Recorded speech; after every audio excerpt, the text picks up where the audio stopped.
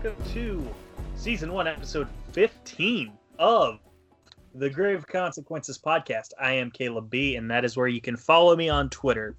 Follow the show on Twitter at GC_cast, and as always, follow Social Suplex at Social Suplex. Subscribe to the Social Suplex Podcast Network wherever you download your podcast. And please, if you love my velvety tones, listen to me every Wednesday night at 9 o'clock Central on Eddie and Caleb's HeroCast. We review every hero movie in chronological order.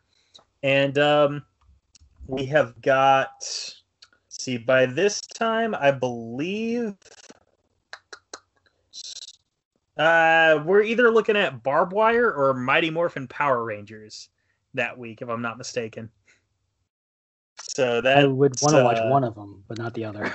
Well, I will put it this way. Barbed Wire is so bad. It's still bad. So not quite good. But you do see some Pamela Anderson nipple in like the first 2 minutes of the movie. So that's interesting. Yeah. Yeah, when she's doing like a strip dance and everything. It's kind of obscured. It's hard to make out a little. But, you know, it's still there. That's why we watch it. Yeah, well, that's another cast of mine. And by the way, Greg, we're gonna have you on one day. But today, folks, we are here to review Season 1, Episode 15 of Lucha Underground, entitled Eye for an Eye.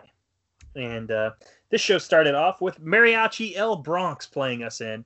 And I noticed during the preamble, like right before they went to the ring, Vampiro kind of like playfully choked Matt Striker. Did you notice that? No, I might have missed that. I didn't really notice much of them at all. It was a minute detail. It's not leading to anything, but it's just something I noticed. Well, sometimes I feel the same way. Sometimes I want to choke Vampiro, but, you know. Yeah, I know, right? So, the very first match of the night, starting off hot, man. And it's kind of weird that this went on first because given what the main event was, I probably would have had this go on last, to be honest with you.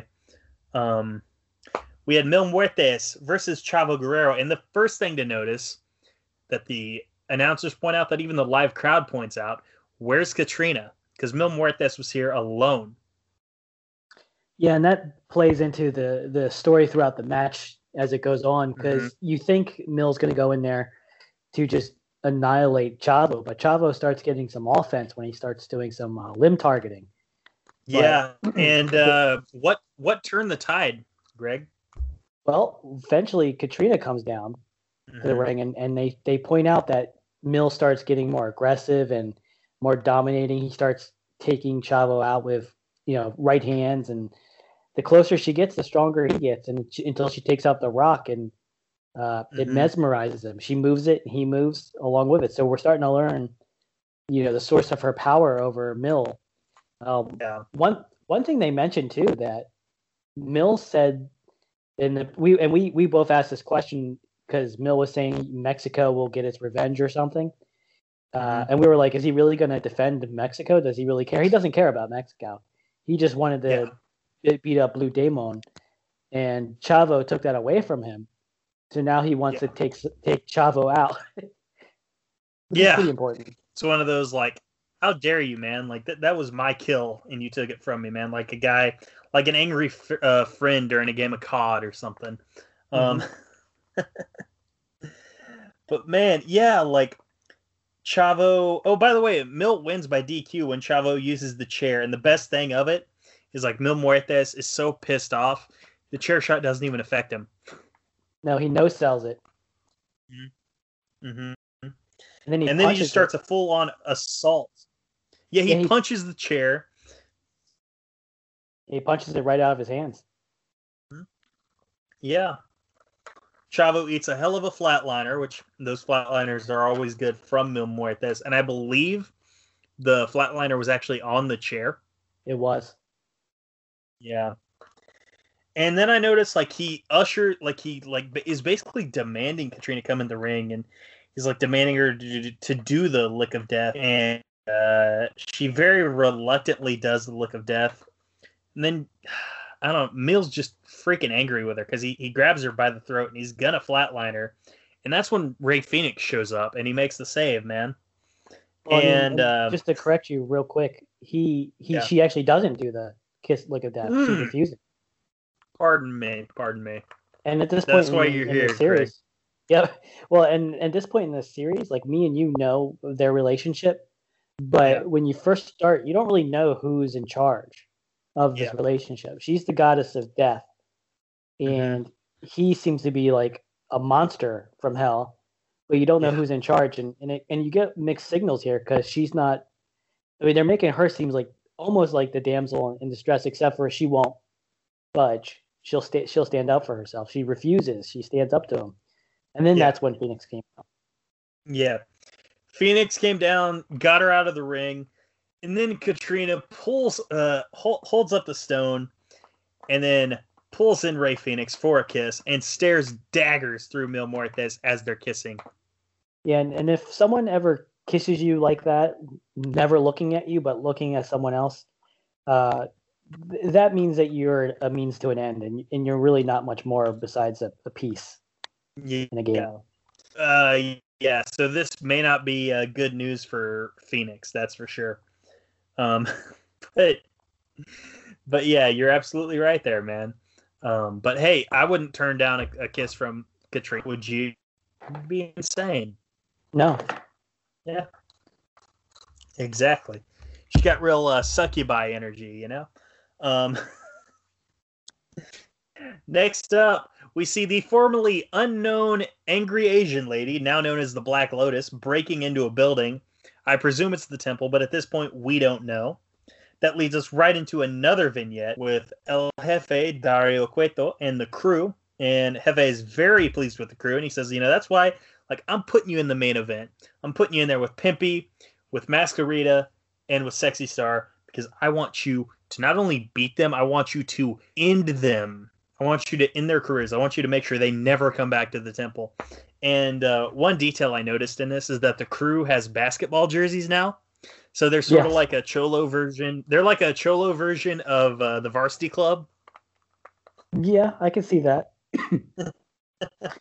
And it's funny because Dario, he specifically says that they should never have survived this temple, and he wants them to eliminate them and take them out of it. Dario, and we talked about this before, how Dario seems to want to crush things he builds up, and I'm putting two and two together, and me and you, we know his backstory, but they haven't told it yet. Yeah. Dario hates weakness, so as soon as he senses blood in the water, is when he tries to destroy you. So and it's my theory that he's projecting, like it's reminding him of himself at one point when he was weak, and he hates it. Yeah. So anytime he sees weakness, he has to destroy it because he doesn't want to be reminded of his own weakness. I mean, it's a wrestling show, so did they put that much detail into it? Is it that much? Is it that deep of a character? I don't know, but I'm putting two and two together, and I'm getting there to this conclusion. I don't know, man. I mean, they had some of that writing crew was non-wrestling, so I mean, it's possible they did put that much thought into it, man. I mean, there's got to be, because it makes so much sense. Like the way characters, there's no Mark Burnett. Mark Burnett doesn't put his name on just anything. So I mean, I'm just saying. I mean, there's so much, and I forgot to mention this, but the Mil versus Chavo is a heel versus heel match. Yeah, which I like, because after a while you get tired of the same babyface nonsense where they get distracted by something stupid, or they refuse to do something they should do because they're conflicted about something stupid. I like that because it kind of forces it to be more blow for blow. Like one guy might rake the other guy's eyes. That's fine. The other guy's going to rake the other guy's eyes. The other guy's going to use a chair. The other guy's going to use a chair. I prefer heel versus heel matches. And you're seeing that a lot in AEW. I know we talk about other promotions too much, but AEW I've seen people say, like, there's a lot of heels. There's not really a lot of faces. I kind of like that because that means, heels will fight heels. Like we just had Jericho versus MJF. There's a little bit more unpredictability. Yeah. It's wrestling, so how much is there? If you've been watching it, you can kind of predict certain things, but it's still, you get tired of just the dumb distractions. Like, a manager distracted them. They don't want to do this because it means something to their honor. It's just, you're getting a fight. Yeah, exactly. That's the thing. Like, these aren't necessarily like sportsmen. I mean, they're here for a fight, you know. They're not here for honor or dignity or whatever. Some of them are, like some of them are more noble, like Prince Puma. But other than that, I mean, basically, like a lot of these characters, it's just a means to an end. Mm-hmm. And Like I like it. these It's refreshing. wins, these you know, winning these matches means more money, means a better life. So it makes sense, you know. Speaking of making sense, we go to the ring and the lovely Melissa Santos introduces Son of Havoc, but Ivelisse gets on the mic and she says, you know, since you're such a loser, I figure I'll get my hands dirty and show you how winning is done. And like, damn, like she is a real bitch, man. Like even self-professed, like she is a bitch, dude. Hey, man, you know what? She might be, but when someone tells you who they are, and it's listen, because at least they're telling you who they are instead of someone that surprises you. Yes, exactly. That's you know, worse. she outright says like she is the baddest bitch in the building, and at this point, I'm kind of inclined to agree. So she'll get that taken away from her though. Eventually, she gets that title taken away from her from someone who does wrestle in AEW, but I think that's a season or two away. Ooh, I think I know who you're talking about, but you can tell me off the air. I will. Okay, awesome. Her opponent is Angelico. So Angelico recently, was it last week or 2 weeks ago? Angelico beat Son of Havoc after some more miscommunication from Ivelisse and Son of Havoc. It might have been last week. And this week it was supposed to be Havoc versus Angelico, but she chose to fight his battles for him. Yeah. Oh, by the way, that whole like she's a bitch thing, like I'm quoting Vampiro. Like Vampiro is the one that pointed it out. Oh, she says it too. Yeah. But Angelico, like I noticed during the match, like Angelico wasn't taking it seriously, like, and he does these faux gentleman spots, like he brings her in for a dip, and he like holds back on his punches initially and everything. And at one point though, Angelico does a move that ends with her landing the entire like front of her body, you know, face, chest, midsection, you know, front, the knees and everything, landing right on the ring. And Matt Striker says that's a $12,000 fall. Now, what could that be referring to? Oh, damn. I missed that. You missed that, huh? Yeah. Oh, man, that's great. Not a lot of it to report in the action. I mean, this was a lot more about story. And Ivelisse actually gets the win after Son of Havoc kicks Angelico in the back, distracting him. And Ivelisse goes on to celebrate and completely ignore and even scold Son of Havoc. Like, see, that's how it's done. That's how it's done. You know, just completely ignoring the fact that, like, oh, you won because your boyfriend helped you. Yeah, and the whole match is Angelico alluding to like, hey, lose your boyfriend, your loser boyfriend, and get with me, and we'll have sex. And that's basically all it is. Is him trying to get laid with Ivelisse, you know, and you know even there says as much after the match. Yeah, he says, hey, if you ever want to ditch that zero, you know, I can go one-on-one with you anytime, and you know. That's like the whole story of the match. And frankly, I like Havoc, but just I'm 37 years old. I can't feel bad for people that choose to be with shitty people. So the story makes sense, but I don't feel bad for him. They want you to feel bad for him a little bit, but you know, just I don't. He chose her. Yeah, she's pretty upfront with how she's about. But did you notice as they were going to the they were doing a jump cut to like another thing? He starts putting earmuffs on her, like from old school. That's great. That's great. Earmuffs, babe. That'll save your relationship. Just make it so she can't hear the other guy. Absolutely, yeah, absolutely, man. But yeah, I did notice Angelico's indecent proposal after the match was over. What a scuzzball, man. Have they ever actually done the indecent proposal gimmick in wrestling?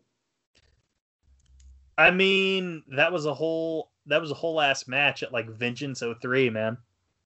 I mean, I would love like a whole storyline that's just that, but in a wrestling universe, so it has all the wrestling gimmicks, but it's the same plot. So okay, it wasn't okay. It was an indecent proposal in that like Jimmy Noble's like, hey, I want to have sex with Tori Wilson, which like get in line, bud. Who was Tori was managing Billy Gunn at the time, and Jamie Wilson was saying all this whilst he was still dating Nydia, and Nydia was cool with it for some reason. And the match at Vengeance was Jamie Noble, and it was funny because Kidman was married to Tori Wilson at the time and still on the roster. But yeah, Jamie Noble and Billy Gunn. And if Jamie Noble won, he got, one night with Tori Wilson. And Jamie Noble won. The resolution, as it turns out, was like a cut to the next Thursday on SmackDown, cut to Tori Wilson and Jamie Noble in a hotel. And then all of a sudden, Billy Gunn and Nydia show up, and it's alluded to that they have a foursome. That's interesting. That went a different direction than I expected.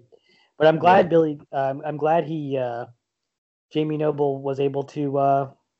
I keep thinking I wanted to say Billy Kidman, so I'm getting kind of confused. But we're Freudian slipping because of Billy Kidman's relationship with Tori. But yeah.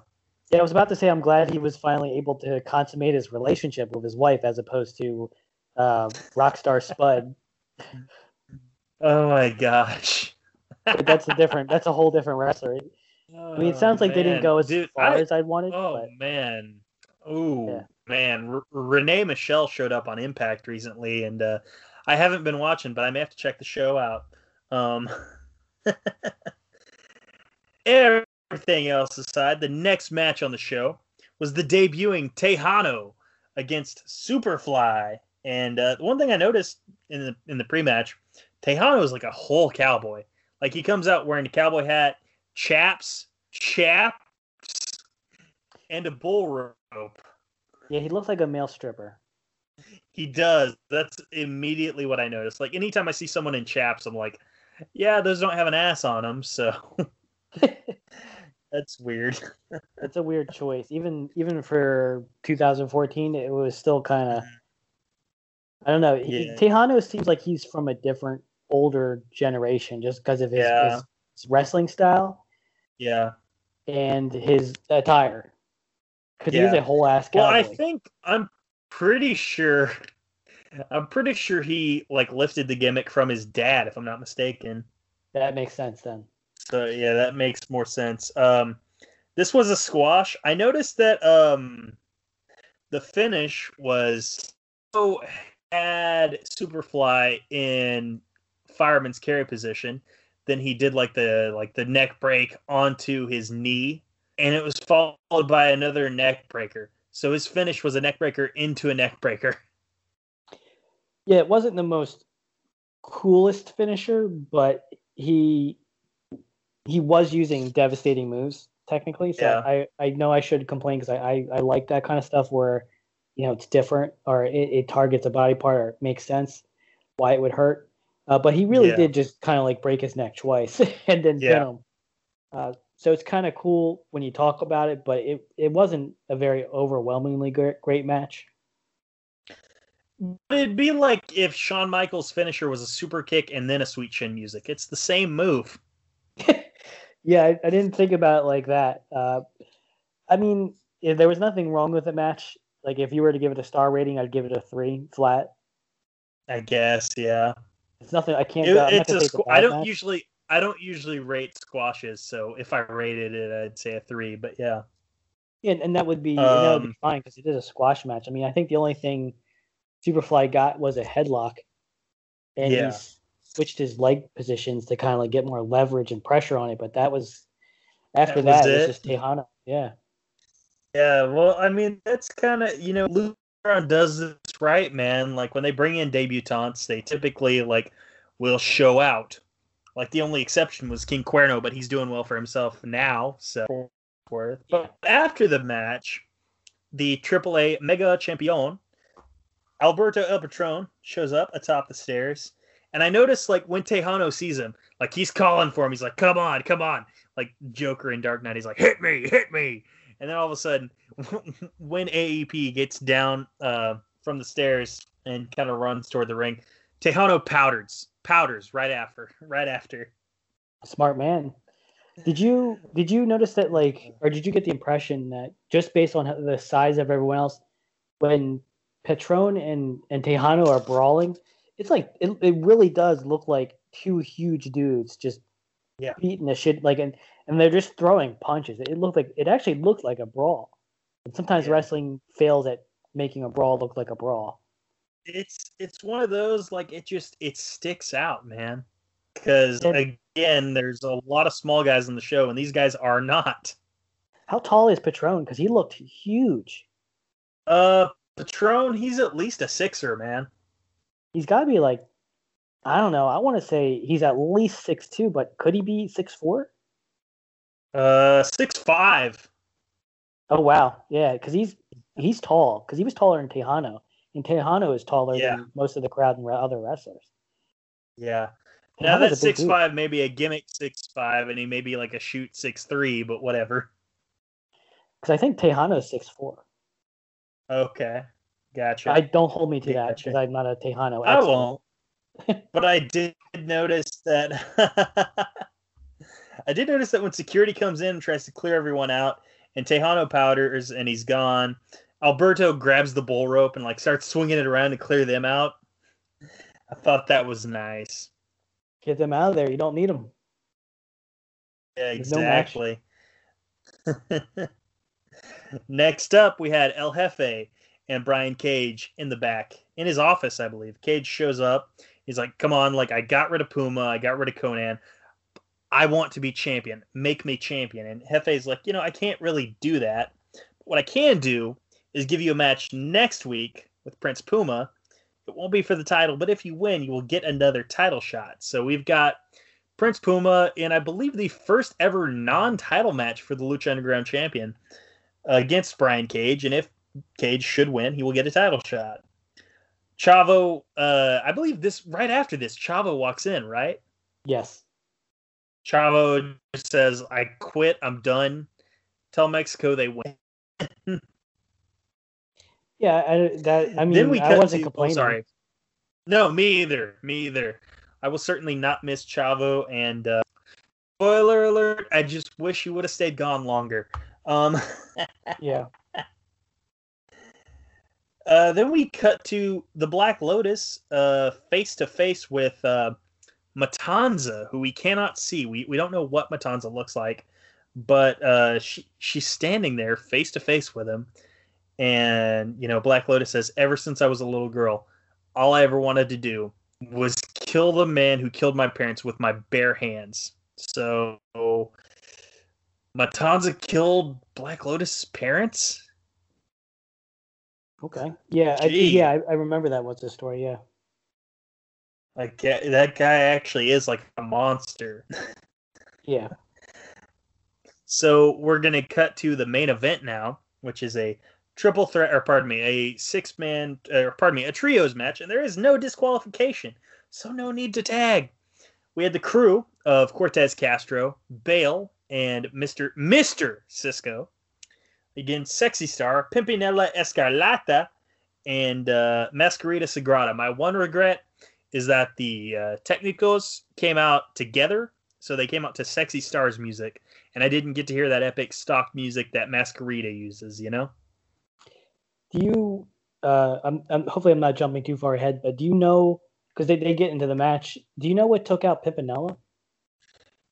I missed it. Well, okay, so the basic plotline of the match is here, real quick. Like, the crew is just dominating, and they take out Mascarita and they take out Pimpy to the point where it's a 3-on-1. But I don't remember what exactly took out Pimpy. I mean, Pimpy goes out early, and I missed it. And I had already rewound multiple times for other segments in this show, but I missed that. It may have been the chokehold and the kendo stick shots, man. Like, they may have just called it right then. I missed that part, and that entire segment I missed somehow. But I remember watching Mascarita. He did a springboard diving headbutt to one of the crew, which is like Mm-hmm. now that we know as much as we know about CTE and all that, it's Yeah. it's really freaking cool, but it's also really freaking stupid to do a Yeah. diving headbutt. Like I kind of hate when wrestlers do headbutts now because of Well, Okada. because now they know. Yeah, I mean we saw that with Shibata. Like we don't want that to happen, and I don't like some of the wrestlers. You know, wrestlers are great at wrestling, but sometimes like you'll see them doing other martial arts, and you know that that's not really what that looks like, or it's not really a good job. I don't want a wrestler doing a headbutt that doesn't know what they're doing and actually scrambling their brain. Yeah, exactly, man. But yeah, like it gets to the point. Oh, by the way, speaking of head trauma, Masquerita Sagrada gets taken out with a curb stomp on a chair. Yes, that was freaking awesome. Yeah. I mean that's probably like the highlight of the match right there, as sadistic as it is, because I didn't remember the match, so I didn't know if they would go all the way through it without something else interrupting, and they went all the way with it because they put it right on that seal in the middle of the ring, and he got him up and he just curb stomped him right into that chair. Yep, and that took out Masquerita, so no more Masquerita tonight. So eventually it's 3-on-1, and Sexy, you know, this has been the story of her character the entire season. No matter what the odds are, she's gonna fight valiantly. She kind of reminds me of, you've seen Endgame, or pardon me, Infinity War, I would assume, right? Yeah. So when the odds are against Cap and he's squaring off with freaking Thanos and he's doing it by himself, he didn't stop. He didn't think about quitting for a second, man. Even when he was in a no-win situation, he did not stop. It was wild. That's kind of the vibes I get to a lesser extent. She's not as epic as Steve Rogers was, but you know, it's kind of the vibe I get from her. I just got that she was stupid. That's that too. She's also she will also be forever loved by wrestling fans. She definitely never does anything uncouth in the wrestling ring. She does something pretty stupid. She does not. She never does anything stupid. What are you talking about? I'm crazy. So eventually it gets to a point where, oh, by the way, Cisco nearly hits a top rope powerbomb, but it gets countered into a Rana for 2 for Sexy Star. So Sexy Star nearly wins the match, even by herself. The 3 wolves are surrounding Sexy Star when Big Rick shows up. Big Rick shows up. Sexy eventually pins Bale to win. There were 2 things I noticed, though, with the finish. One, Bale's shoulders were up. Did you notice that? I think I remember it being kind of a fast count, too. Yeah, so may have been a Boyle Heights screw job in effect there. And also, Big Rick, clean shaven, no beard. He looks kind of weird with no beard. I agree. And this is why I thought they weren't going to do the curb stomp, because I knew Big Rick was going to interrupt. But he waited till the very end. Even the title of the show was an eye for an eye. So yeah, you know it was coming. Like, yeah. He waited a long time. And it's kind of like a really fast face turn for him. Like too much. Like it's really fast. Like he went from heel to face really fast. And if it weren't for the fact that they were trying to build Sexy up as like a, you know, never give up, you know, never surrender type of hero. Yeah. I would say that he's not much of a face because he took as long as it takes the Nightmare Family to come out and save the day.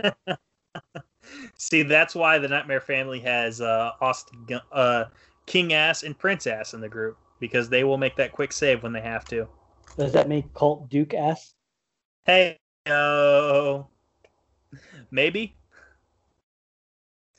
I forgot. Yeah, Billy Gunn has 2 sons in wrestling. That's wild. They kind of just threw it at me. That one, I was watching YouTube and I saw the Gun Club versus 3 people. I was like, oh, handicap. And they're like, oh, it's his son Colt. I'm like, wait, he has 2? They're both wrestlers? That's great, man. That's great. But yeah, shoulder was up, so screw job there. That sucks.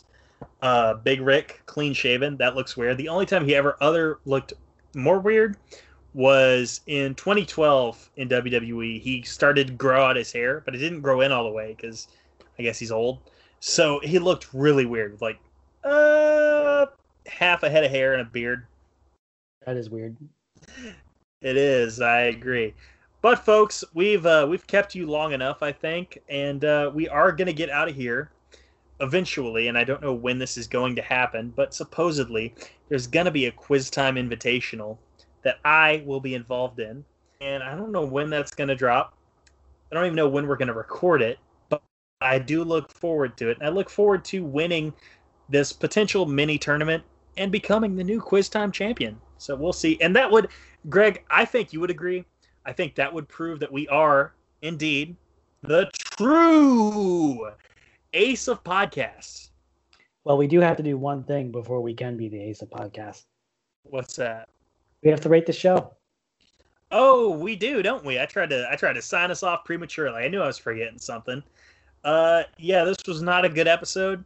I think card placement really hurt it. The matches in general just weren't that good, man. Like, I think the best one was probably the opener. And even that was kind of semi-squash. And, like, you had a weird Chavo Guerrero domination run against Mil Muertes, of all people, even though it was story-driven. And for that reason, I'm going to go, and this is the lowest rating I've given the show, probably the lowest rating I will give it later on down the road, too. I'm going to go 5.5. Oh, wow. Yeah, it was not good. See, I was going to go 6.5 because the story isn't bad. Yeah. It's just, it wouldn't be a show you bring someone in to get them hooked on Lucha Underground. No. It's something you'd watch after you're hooked in a sequence. Yeah. Yeah. And it's hard to give it that low of a rating, but the thing is, the Angelico Ivelisse match was just, fuck shit. Yeah. I enjoyed it, but I enjoy fuck shit. I like Orange Cassidy before he was, my favorite match was him and not Trent, the other one, Chuck Taylor versus Dick Justice and Colt Cabana, where it ends where a subpoena is given to Colt Cabana and he gets rolled up. So that's amazing. Like it's a great match. It's fucking fantastic. What's that from? I don't know promotion. I'll find the video and I'll send it to you. You can find it on Google. Okay. It's like the second Dick Justice Orange Cassidy match I'd seen because I went down a rabbit hole. But it's the story's there. It's just not all the stories are as interesting. I'm not interested in Sexy Star. I don't care about Chavo. I care about Phoenix and Mil Muertes, and I know where that's going is going to be way better than what we got here. I don't care about Tejano. It's not a filler episode, but it's like one of those necessary episodes. It's a setup episode. It's setting up everything, but it's all set up. Yeah. So I'm gonna give it a 6.5. Okay, well, I do respect your opinion, although I disagree. Again, folks, just remember that we are and we will forever be the true ace of podcasts. Wouldn't you agree? Of course. Absolutely. Folks, that's our show. Thank you for listening. God bless you. And have a great morning, noon, or night. Goodbye.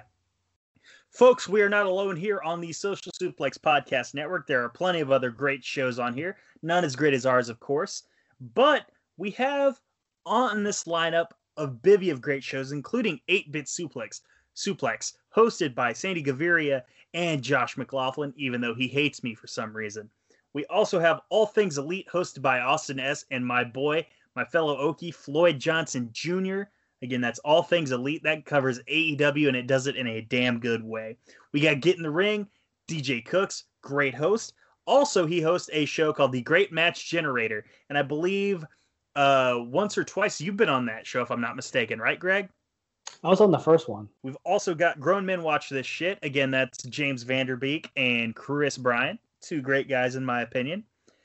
Another show, New Japan Centric, Keeping It Strong Style, hosted by Jeremy Donovan and the young boy Josh Smith. A couple of great guys, in my opinion. Loads of great people on this network, if you notice the theme. Also, of course, we got the OGs of Social Suplex. We got One Nation Radio, hosted by Rich Latta and James Boyd every Sunday on the network. We've also got the Ricky and Clive Wrestling Show. Last but not least, I love those guys. They're my homies from Scotland. Ricky, you are one handsome devil, and you guys put on a great podcast. And always remember to listen to the Grave Consequences podcast, or there will be grave consequences.